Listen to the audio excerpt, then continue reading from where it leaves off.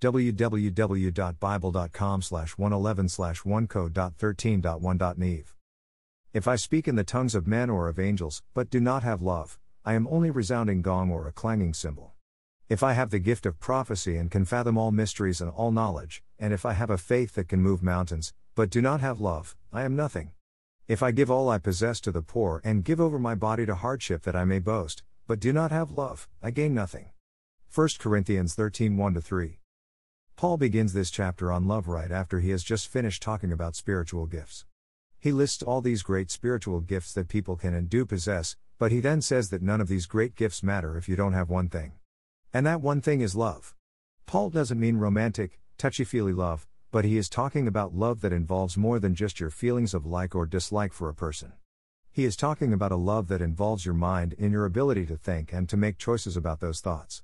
That is why Paul says that even if you are a great orator and can deliver a great speech, but you are only doing it to hear yourself talk and motivation is not to demonstrate God's love to others, then you are nothing more than a noisemaker.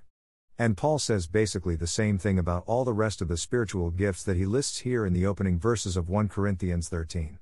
The point Paul is trying to make here is this: it is not the ability to have certain gifts that set you apart as a child of God, but it is how you use those gifts that set you apart. If you are truly a child of God, then everything you do will be motivated by love.